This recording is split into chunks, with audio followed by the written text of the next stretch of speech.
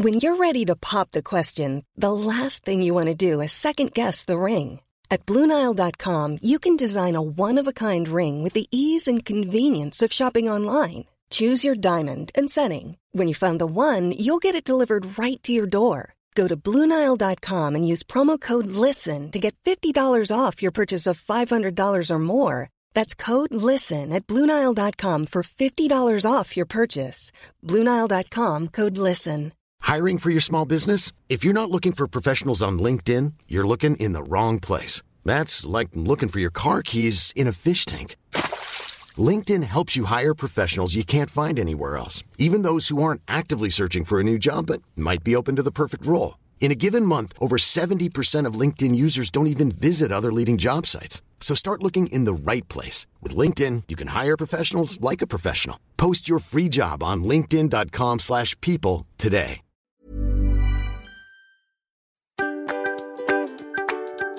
Welcome to Season 2 of the Ruse and Shine podcast. A season dedicated to practical insights on how to redesign your career, and a live experiment to test our insights in real life. Featuring us, the Swedish sisters Josephine Ruse and Victoria Ruse Olsen. Based in the US and the UK, we share experiences from our international lives and careers.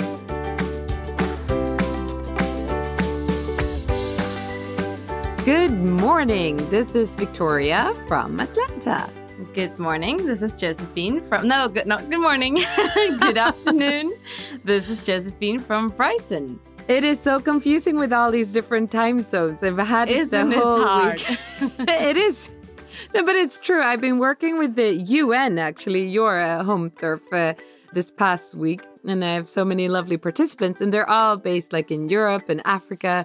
So I sort of have to force myself to say good afternoon instead of good morning, of course. And I keep saying good morning when it's their afternoon. And so I've sort of worked on that. And then I go into my next workshop the day after, and everyone is here in the US on the East Coast. And I'm like, good afternoon.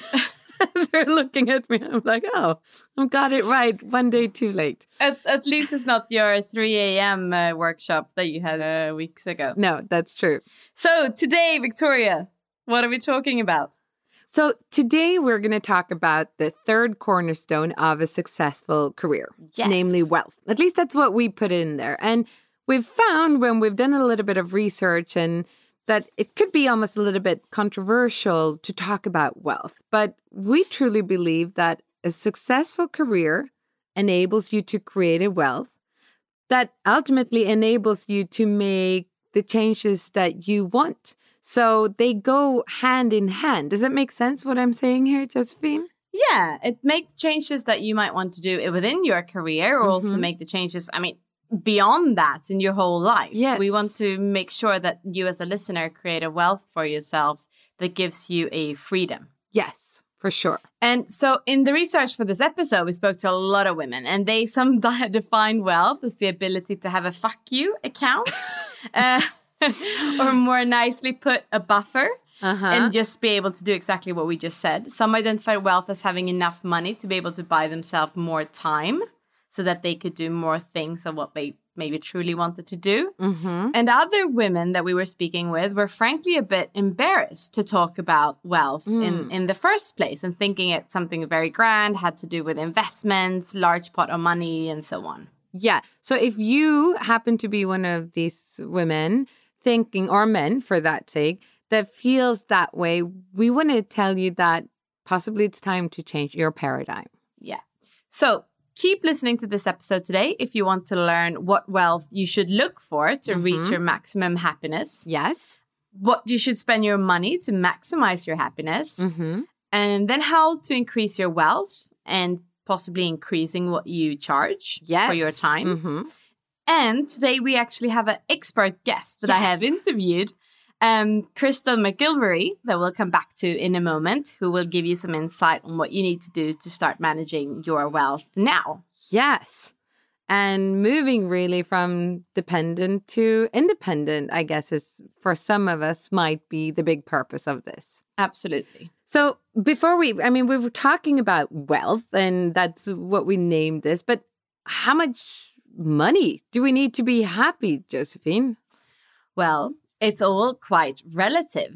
So there's some new research that come out, relatively new research in the last couple of years that have been coming out on this. And our happiness beyond all, meaning independently of how much we make, it's really what's most important is what circles that you hang out in and how much money you have relatively to other people in that circle. Yeah. Which makes me think of some friends of my parents-in-law, and they are very wealthy, so wealthy, and they have all these houses everywhere, and they have this luxurious yacht and all of that. But that yacht is sitting next to an even bigger yacht. Exactly. So it's a really good reminder that our happiness is very, very relative. Yeah. And of course, it's something that I've seen, of course, when you live around the world, and especially when you're working with people that are in very hardship situations, you can still see that there's a lot of happiness around. Yes. Not only that you take happiness yourself because you feel that you're well off, but rather the other way around. You can actually see because wealth is so relative. Yeah. Then there is, of course, an actual amount of money that has been, said in the US being this is the sum of money that you need to make. Oh. And it's what is it? Well, but it actually lands around the median income for Americans. So it's about $60,000 to $75,000 per year per individual for emotional well-being. But then to achieve an even higher life satisfaction, we're talking about $95,000 per year per individual. This is a study from the Purdue University that it's a huge study using a Gallup World Poll data. Yeah. But what I thought was more interesting, so that's not maybe so controversial. I think we've heard it before. It's not that much money that you need to make in order to kind of climb the happiness ladder. But when people earn more than $105,000 per year, their happiness level decreased. Oh, so it's like a sweet spot. It's a sweet spot. Oh, okay. It's absolutely a sweet spot. And maybe when you start earning that 105, then you're just comparing with the really wealthy people, and there's always going to be wealthier people. Yeah. That's good. And it's humbling living in the US because there's so many wealthy people. I think in Sweden, it's a little bit more evenly distributed. You think you can be happier as a rich person in Sweden? Yes. No, I don't know. There's always a Swede richer than you. Anyway. So what research also shows consistently that if you want to be happier in your job, you shouldn't really chase a high salary. The meaning is that you should chase purpose, connection, health. So clearly this is, of course, right down our alley.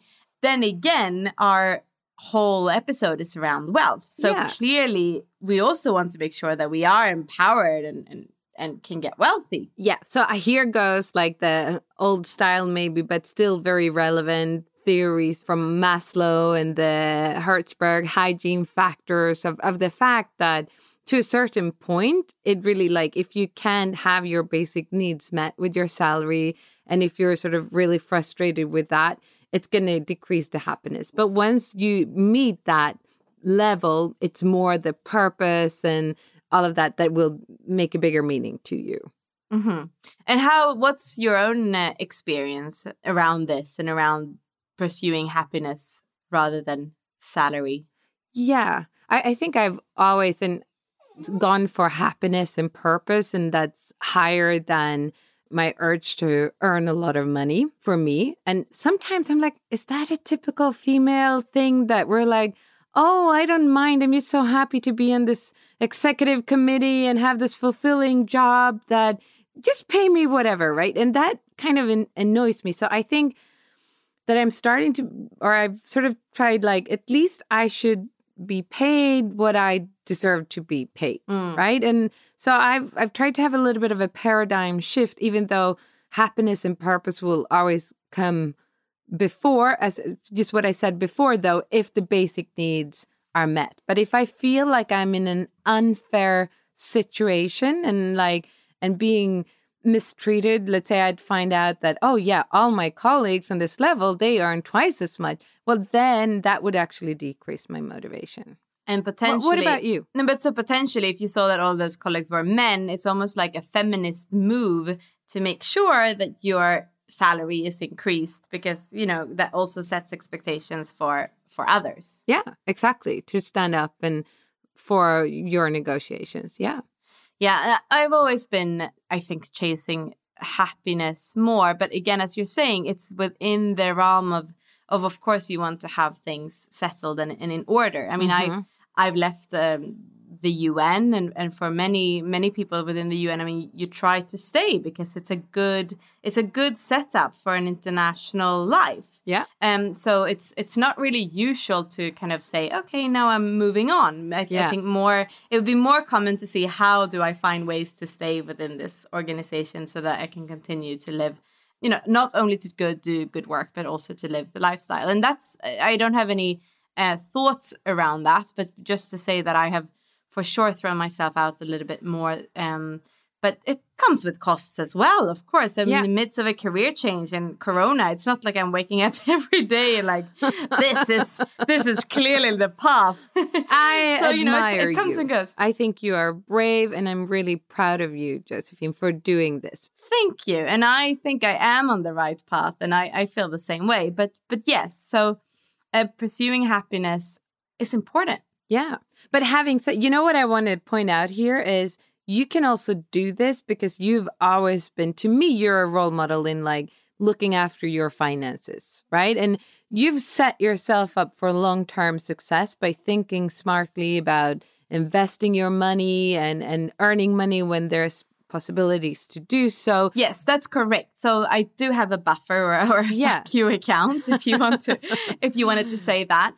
And it's also, I was thinking about that. I mean, when you change your lifestyle there, or when you change career potentially, I mean, there might be changes that you need to compromise on. Yeah. And on the one hand, I just never really seen it as compromise, but I, to some extent, still think that I'm a student when I shop. Like I don't really necessarily go for super fancy stuff on the one hand. Yeah. But then it's also about not being, you know, just make really expensive decisions, right? Because that is some of the consequences when you don't have a lot of money. Yeah.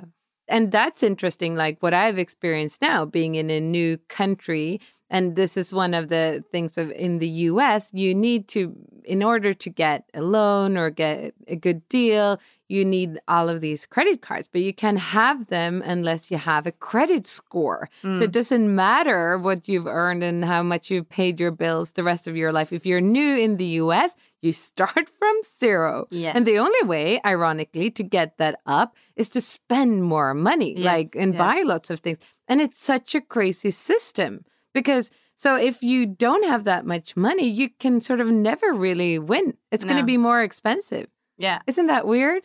It's a bit madness. But how you then spend your money is actually critical to your well-being. So it's not only about what we earn, but it also we can kind of decide how happy we want to be by following the latest research on what we should spend our money on. Oh. And number one is really to spend money on your own personal growth. Yes. Connecting with people, contributing to community. And those factors are something that contribute to your happiness. Yeah, I love that. And we, of course, talked a lot about personal growth. And that is, I think, for some people, maybe do not spend money. We might spend money on buying books and personal growth. But I think that is something, too, that we can consistently look into. Like, how can we continue to spend or to build on our personal growth and occasionally spend the money that comes up for that course or for that Power MBA that I am doing now. That's an incredible investment. It's an investment, but it's great. And it's especially now during these kind of times, or if you are in a career change type time, investing in yourself now, even though it has some kind of cost, I mean, that would be very recommendable so that you are stronger coming out of the situation.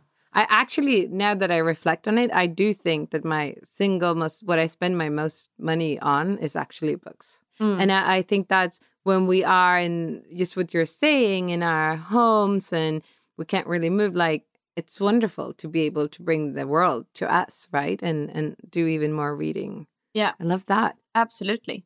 The other idea is to spend money on material things, because the idea is that the human brain, first of all, it's all relative and it also wears off. Like we have received this new thing and then we used to it and then it's not so special to us anymore. So it's to spend your money on experiences or travels or enjoying time with friends, but things that are short enough for your brain to still really remember this as a novel one-off. It was amazing. Ah, okay. And when I thought of that example, I thought of like, how many times haven't we brought up our trip to the Maldives where we've been once for 6 days, but it's just this thing that keeps on coming up because it felt incredibly luxurious to be doing that trip and doing it in January, which is always a bad weather month in Sweden. Yeah. And it's this kind of experience that just keeps on popping up and we remember it and we feel happy about it. Yeah, that's a good example. And I'm thinking Italy as well goes to that list. Those experiences. And also like just think about our yoga retreat. How amazing was that? That was truly an investment in us, right? Absolutely. I spent the first kind of half complaining about it and then the second half loving it. I need to go back and listen to those episodes again, the yoga diaries. Yeah, I think I remember us when we were like sitting there with towels over our head to get the sound okay. But all right, so I'm interested because you've done lots of research here, Josephine, and you're saying, what about women and wealth? What can we learn around that? Yes. So, I mean, the interesting thing about women and wealth is that there are a lot more women that are now considered wealthy. And there was a big study in The Economist, the paper Economist on women and wealth. And what they were finding, and which I think are some interesting patterns for us to discuss, is that younger women more often than older women say that they have earned their wealth through their businesses rather than through inheritance. Yes. So there's a lot of movement already to women building successful businesses, which is a great change. That's very good. Yeah. Half of millennial women reported that they gained their wealth through businesses and only half had inherited. So they asked women that were already wealthy. Yes. Exactly. So this study was made with women that had more than $1 million invested. Okay. This was the basis of the study. And by contrast, more than half of the baby boomers said that they inherited their money, while only 30% said that they gained their wealth through business. Oh. So it's a great kind of increase in that way. It's a nice shift. I'm loving that. It's a nice shift. And the other part that is related to this is that also, millennial women said that they were taking much more responsibility in their household in terms of how their wealth was being spent. So for millennials, 72% were claiming that they were the ones that were taking the decisions based to financial well-being. Yeah, I think that's great to hear. That's really, really good news and very important. Yeah, absolutely.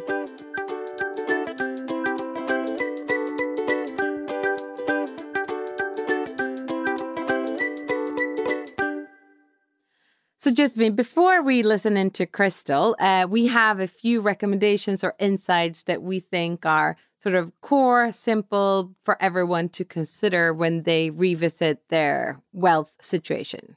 Yes, absolutely. So first of all, it's really to look into how do you define your own definition of wealth and really see what is it that you want in your life and on a broader scale, right? So what do you want in terms of salary in order to be able to be with your family, to do what you need to do and want to do. And this might be especially important if you are in the midst of a career change, because you need to see, okay, what am I sacrificing and what do I want to have?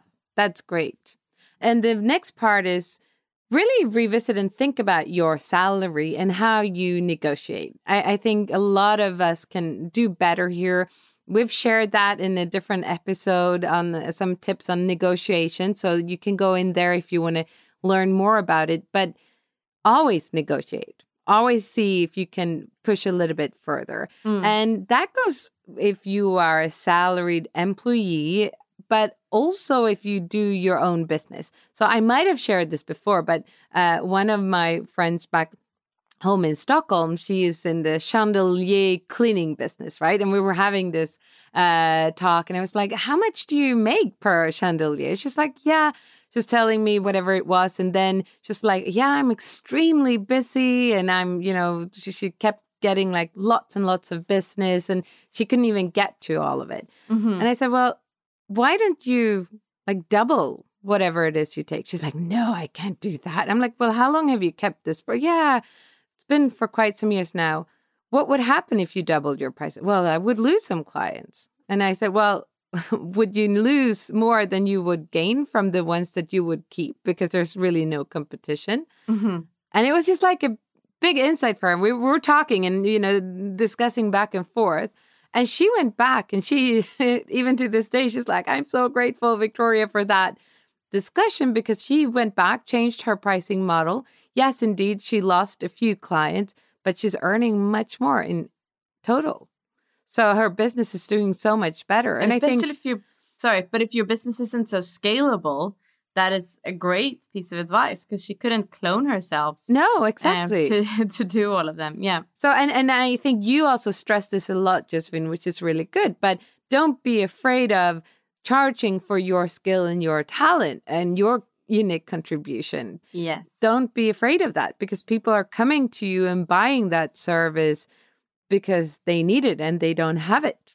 Yeah, I mean, it's an insight, and just because something potentially comes easy to you does not mean that that is not something that others are willing to pay for. Yeah. And that is really valuable for them. Yeah.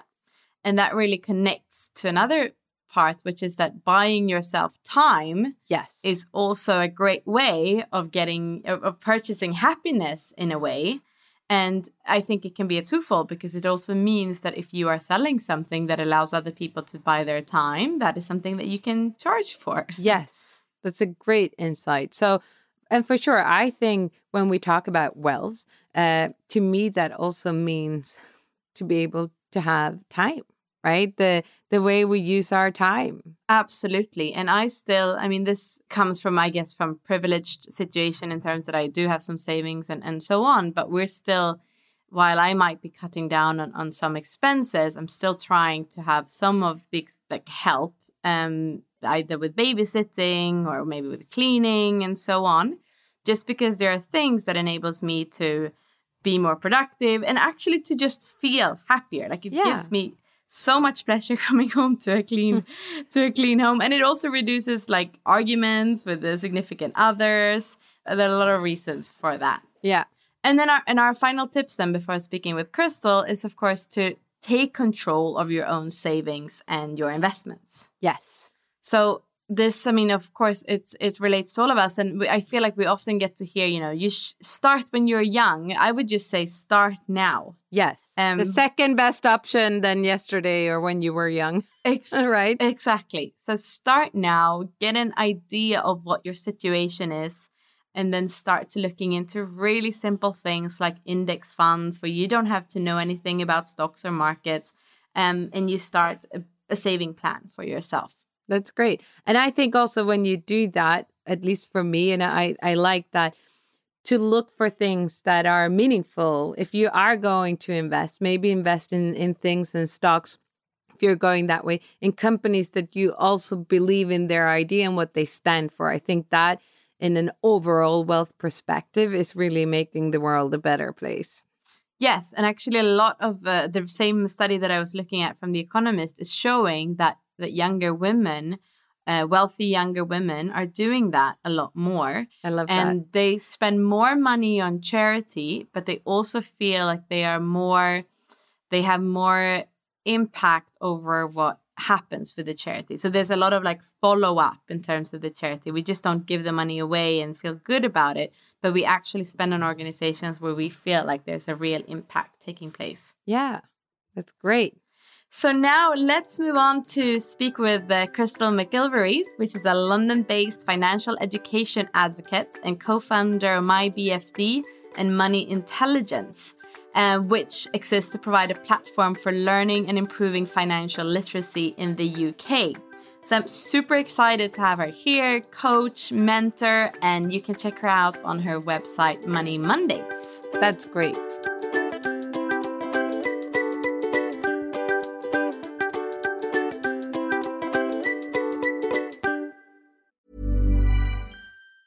Hi, I'm Daniel, founder of Pretty Litter. Did you know cats tend to hide symptoms of sickness and pain? I learned this the hard way after losing my cat, Gingy. So I created Pretty Litter, a health monitoring litter that helps detect early signs of illness by changing colors, saving you money and potentially your cat's life. Pretty Litter is veterinarian developed, and it's the easiest way to keep tabs on your fur baby's health right at home. Go to prettylitter.com and use code ACAST for 20% off your first order and a free cat toy. Terms and conditions apply. See site for details. I'm Sandra, and I'm just the professional your small business was looking for. But you didn't hire me because you didn't use LinkedIn Jobs. LinkedIn has professionals you can't find anywhere else, including those who aren't actively looking for a new job, but might be open to the perfect role, like me. In a given month, over 70% of LinkedIn users don't visit other leading job sites. So if you're not looking on LinkedIn, you'll miss out on great candidates like Sandra. Start hiring professionals like a professional. Post your free job on linkedin.com/people today. Quality sleep is essential. That's why the Sleep Number Smart Bed is designed for your ever-evolving sleep needs. Need a bed that's firmer or softer on either side? Helps you sleep at a comfortable temperature? Sleep Number Smart Beds let you individualize your comfort, so you sleep better together. J.D. Power ranks Sleep Number #1 in customer satisfaction with mattresses purchased in-store. And now, save 40% on the Sleep Number Limited Edition Smart Bed for a limited time. For J.D. Power 2023 award information, visit jdpower.com/awards. Only at Sleep Number stores or sleepnumber.com. Thank you so much. I'm so happy to have Crystal McIlroy, who's a chartered accountant, a financial education advocate, coach, and co-founder of edtech startup MyBFD and financial education platform Money Intelligence, on the podcast today. And Crystal, you're deeply passionate about the psychology of financial decision-making, financial education, and the opportunities around those. And you're really an inspiration as you dedicate your time helping others to learn and take care of their minds in the process of this, of all of this. You spent over 10 years working as an accountant for companies in the creative spaces of PR, advertising, marketing, and technology, and were responsible for managing the finances of million-pound businesses. So you really seem like the perfect guest to have on this podcast episode, where we're really looking into our wealth and how we thrive. And for many now, obviously being a very challenging situation. But we also want to think about wealth, you know, in the bigger picture. What are we thinking around when we're saying that we want to make sure that we have wealthy lives and careers, but especially from that financial aspect. So very happy to have you here. Thank you. I'm glad to be here. So let's jump straight into it. What is the advice that you would want to give people that are, what should they start doing now if you want to improve your finances? So it's always a difficult question, because I think the solution to improving your finances is very relative and subject to where you are. Mm-hmm. Some people have debt, some people don't. Some people have an emergency fund, some people don't. So it's all very relative. But I think there are some main things that you should definitely have in place. And I think especially given the current times and what's happened, it's kind of brought to the surface, actually, these are really key. The first one is having an emergency fund. A safety net, basically. So this is building up some cash that you have in a bank that's of easy access to use in an emergency. So, for example, like these times, if you were unfortunately made redundant or even furloughed, having a stash of money that you could use just in case to cover rent, or, you know, if your washing machine breaks down or something like that, instead of you having to go and borrow money in emergency, which often means whether it's a payday loan or a credit card with awful interest, you know, putting yourself in a worse situation, it's really good behavior to go and build up an emergency fund. And just to touch on that, the question that usually follows is, well, how much should I save? Mm-hmm. And depending on who you speak to, some people scream and say, hey, 6 months worth of expenses, you know, which is a lot of money for some people, right? Yeah. Obviously, I'm here in London and, you know, we're talking about rents, mortgages of £1,200, that plus other expenses times 6 is a large number. Mm-hmm. So I'd say start where you are and, you know, start working to save up at least 1 month. You want to have something in terms of how to go about doing that. Start with, you know, saving £10, £100 a month, a week, whatever you can manage. Mm-hmm. But the focus here is on building that habit. Yeah. So it becomes normal for you to save up that emergency fund. Where would you put that money? Just in the bank account, or would you invest them at all? Or no. So with an emergency fund, you want to have it as easy access as possible. So this could be an ISA, depending on, you know, your circumstances and any other savings you have, or it could just be in a current account. Many current accounts are better than savings accounts in terms of the interest they offer. Again, I'm talking about the UK here, of course. Mm-hmm. It might be the same elsewhere, but you want to put it in an account where you're not going to be charged if you take the money out. And you're not going to lose out financially by doing that. Yeah. And then any other savings you have could be in a fixed account, which, you know, is locked away, but it needs to be somewhere easy access. Great. Then I think I'd say consider insurance. So like with those who have lost their jobs during these times, something like income protection would have been really useful. So this is where you were paid if you lost your job. Okay. So you still would receive the income from this insurance policy if you lost your job. Or other types of insurance like critical illness, you know, if you became ill, unfortunately. And those things are just, obviously there is security, but a bit like the emergency fund, it's just you want to feel safe and be prepared for something to happen that you didn't plan for. Great advice, and maybe something particularly relevant for these times, as you're saying. Yeah, exactly. And I think kind of going back to the emergency fund, and a lot of people I work with, especially on the coaching, they're afraid to kind of look at their finances. They're afraid to, you know, some people are afraid to open their bank statement and look at their bank account and see the balance, or, you know, see where they're standing, because they're not in control of their finances. And I think especially now and always, of course, you should have clarity over your finances, knowing how much money you're making, knowing how much you're spending. And if you haven't done that yet, set a day to do it. Roll your sleeves up, be brave, Mm-hmm. and dive into your finances. And if you are afraid to do so, I'd say look at it as though, fair enough, if you've had, you know, bad habits in the past, praise yourself for today taking the steps to improve your finances. You should pat yourself on the back because you're being brave and looking at your finances. So you really want to have clarity over your financial situation. Mm-hmm. And if you're not clear on anything, seek advice, whether it's from a finance professional like myself, or, you know, the internet has lots of information that you can access for free. Yeah. To upskill yourself. Great. And I think the last one would be just making your money work hard for you. And it sounds great, but this is where basically you're just educated and you really understand what you can do with your money. So like I mentioned earlier, sometimes current accounts are better than savings accounts.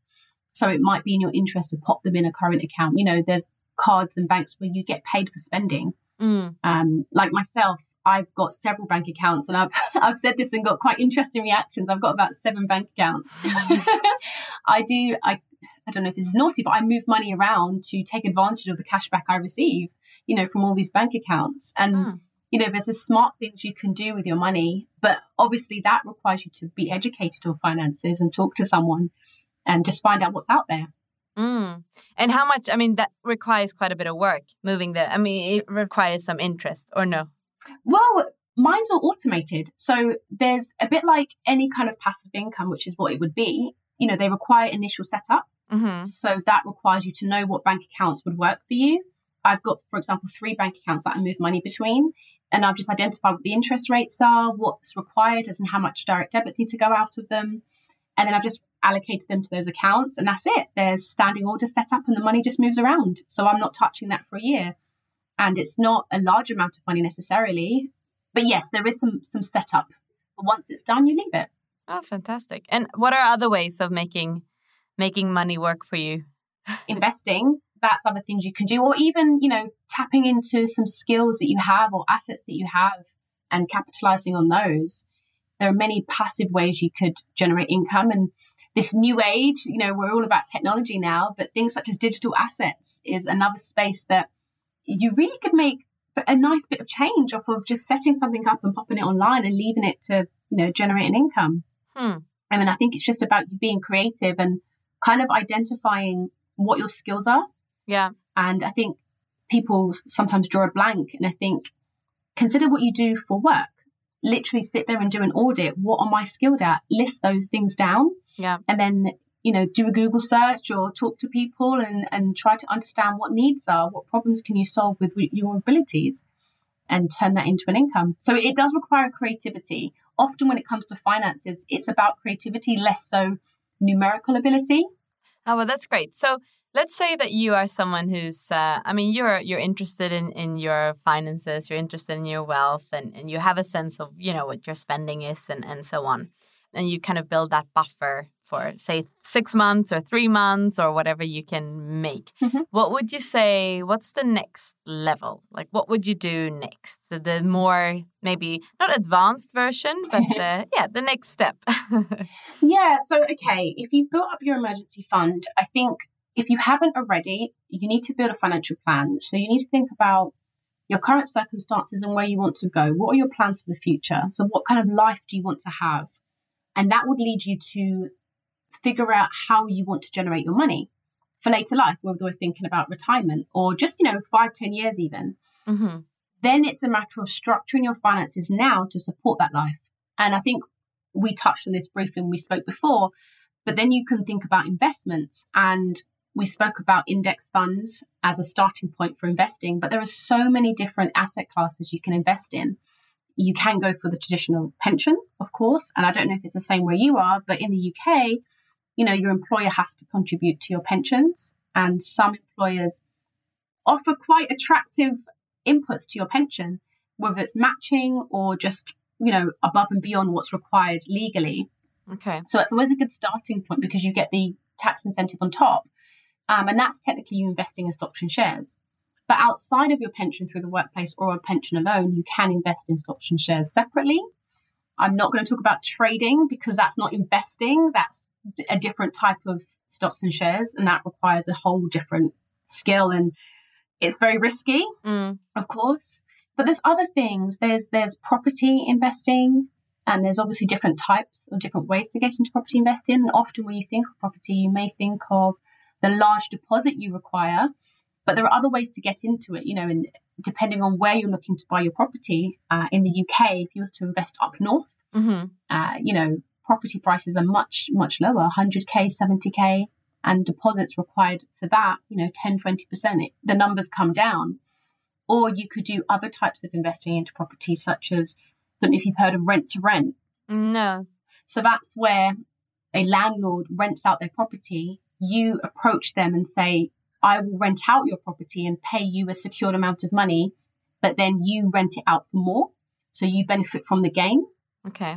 But the difference with that model is you don't have to have a deposit. You're still making money off of property, but from a different angle. And that's totally legal, and it's picking up quite a lot of momentum over here.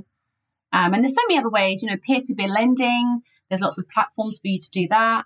And I think it's about kind of, like I said earlier, looking at yourself and your finances and where you want to get to and identifying which would suit you and what you want to achieve. That's great.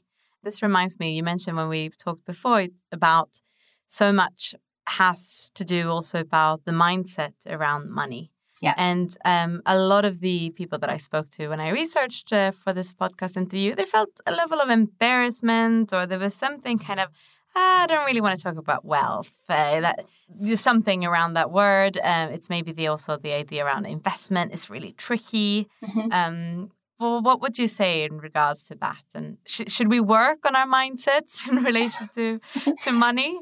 Yes, totally. And I would have normally mentioned this earlier. When it comes to the mind, that's an area I'm really interested in. I'm studying neurofinance, which is all about the mind and understanding why we make the financial decisions that we do. And it's not really a topic that we talk about much when it comes to finances, but it should be, because your money behavior, your habits, what you do day to day is totally a direct link to your emotions. And if you think about your emotions, they're a result of what you've learned from being a small child. So you learn from your parents, your guardians, you learn from, university life, your career, the working life, there's so many different factors that go into building you emotionally and getting you to where you are today. And like I mentioned earlier, people who are afraid to look at their bank accounts, or people who are risk adverse or very frivolous with their money. Everybody has different character traits, and that's okay.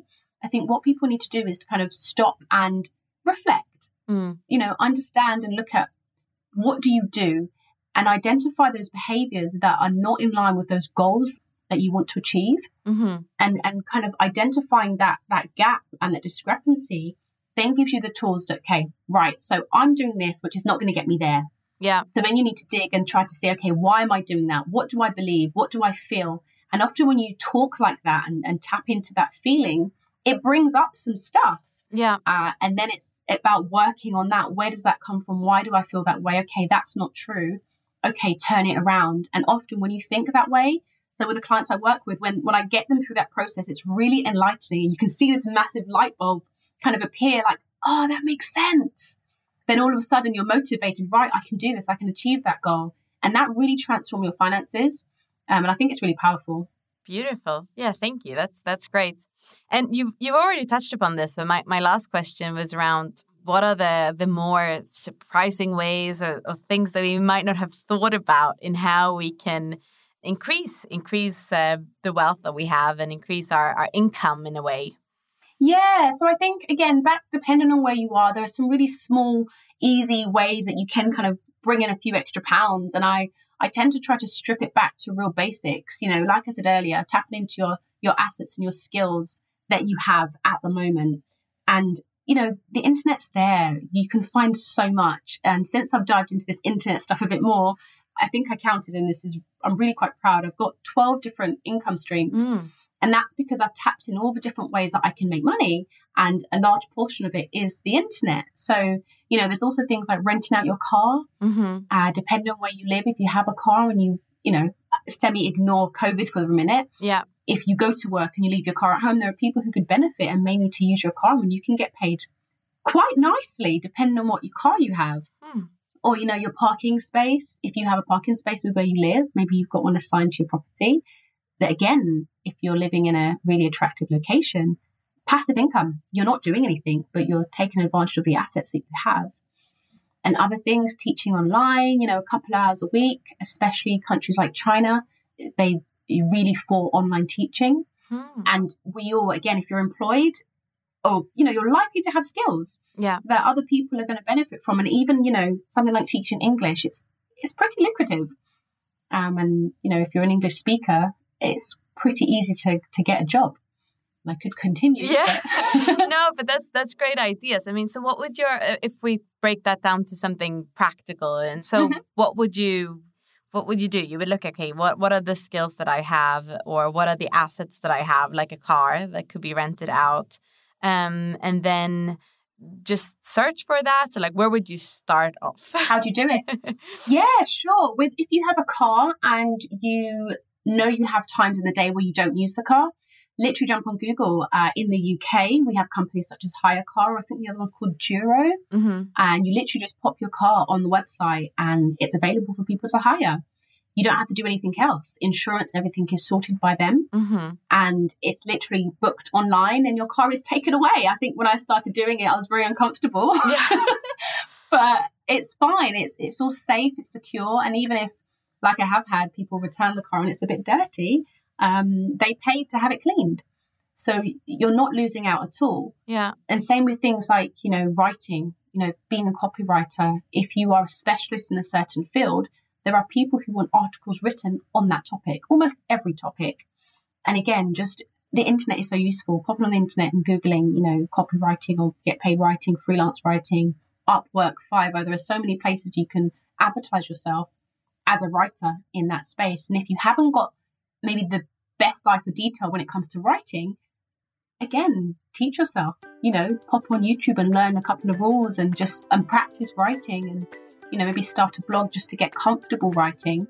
And then before you know it, you can get paid for your words. Wonderful.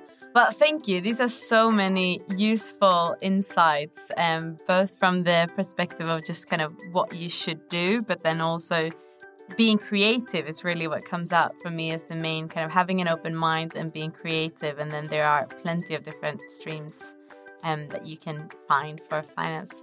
So where do people reach you if they want financial support or guidance or coaching? My website, crystalmcgilvery.com. Wonderful. Okay, so thank you so much for joining us. That's okay. It's been great. Thank you for having me.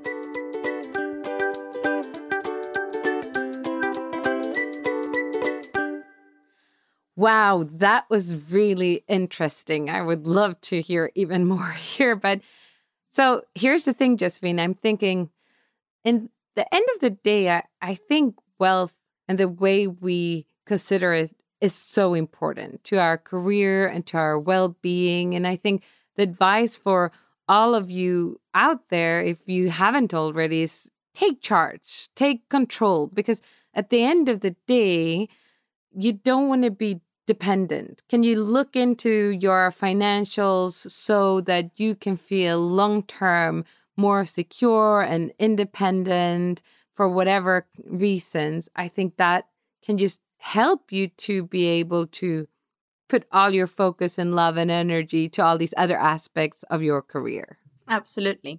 And the sooner you start to take control, the less you actually have to worry and fret about it. Yeah.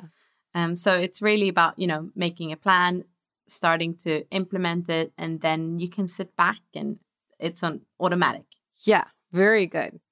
So for December, we're thinking that we're going to have a challenge for all of you listeners to listen to this episode and then think about one thing that you want to stop, start, and continue in terms of your financial health and wealth. That's wonderful. Do you want to start? What are you going to stop, start, and continue?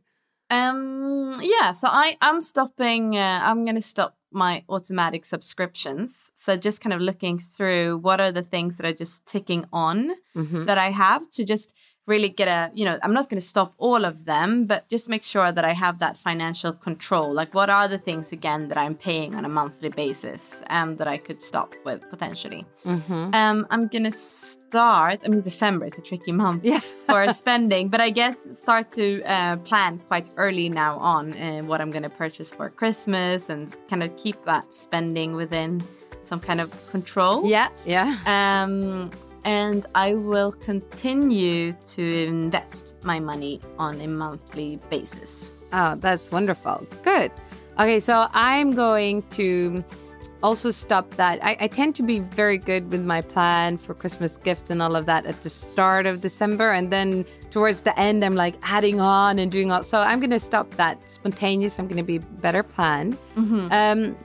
I'm going to start to do a financial plan together with my husband for next year. I've done that in the past, and that's so good. But now we've been moving, and it's a little bit haywire everywhere. So to just really look at exactly what you're saying, like even simple things like subscriptions and all of that, like how do we really spend our daily finances? And I'm also going to be continuing to spend money, but spend money on the things that are valuable long term and not just short term.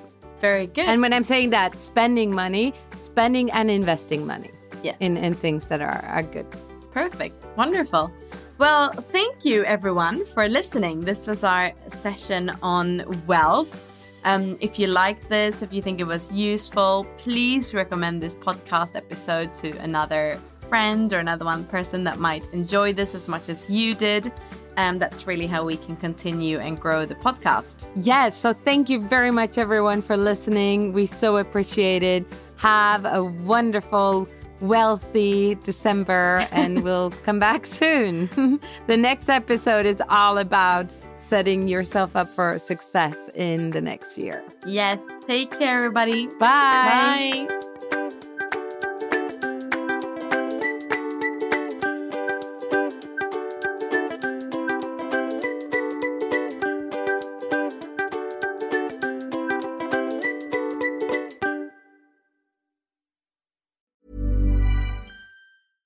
Imagine the softest sheets you've ever felt. Now imagine them getting even softer over time. That's what you'll feel with Boll & Branch's organic cotton sheets. In a recent customer survey, 96% replied that Boll & Branch sheets get softer with every wash. Start getting your best night's sleep in these sheets that get softer and softer for years to come. Try their sheets with a 30-night guarantee. Plus, get 15% off your first order at bollandbranch.com. Code BUTTERY. Exclusions apply. See site for details.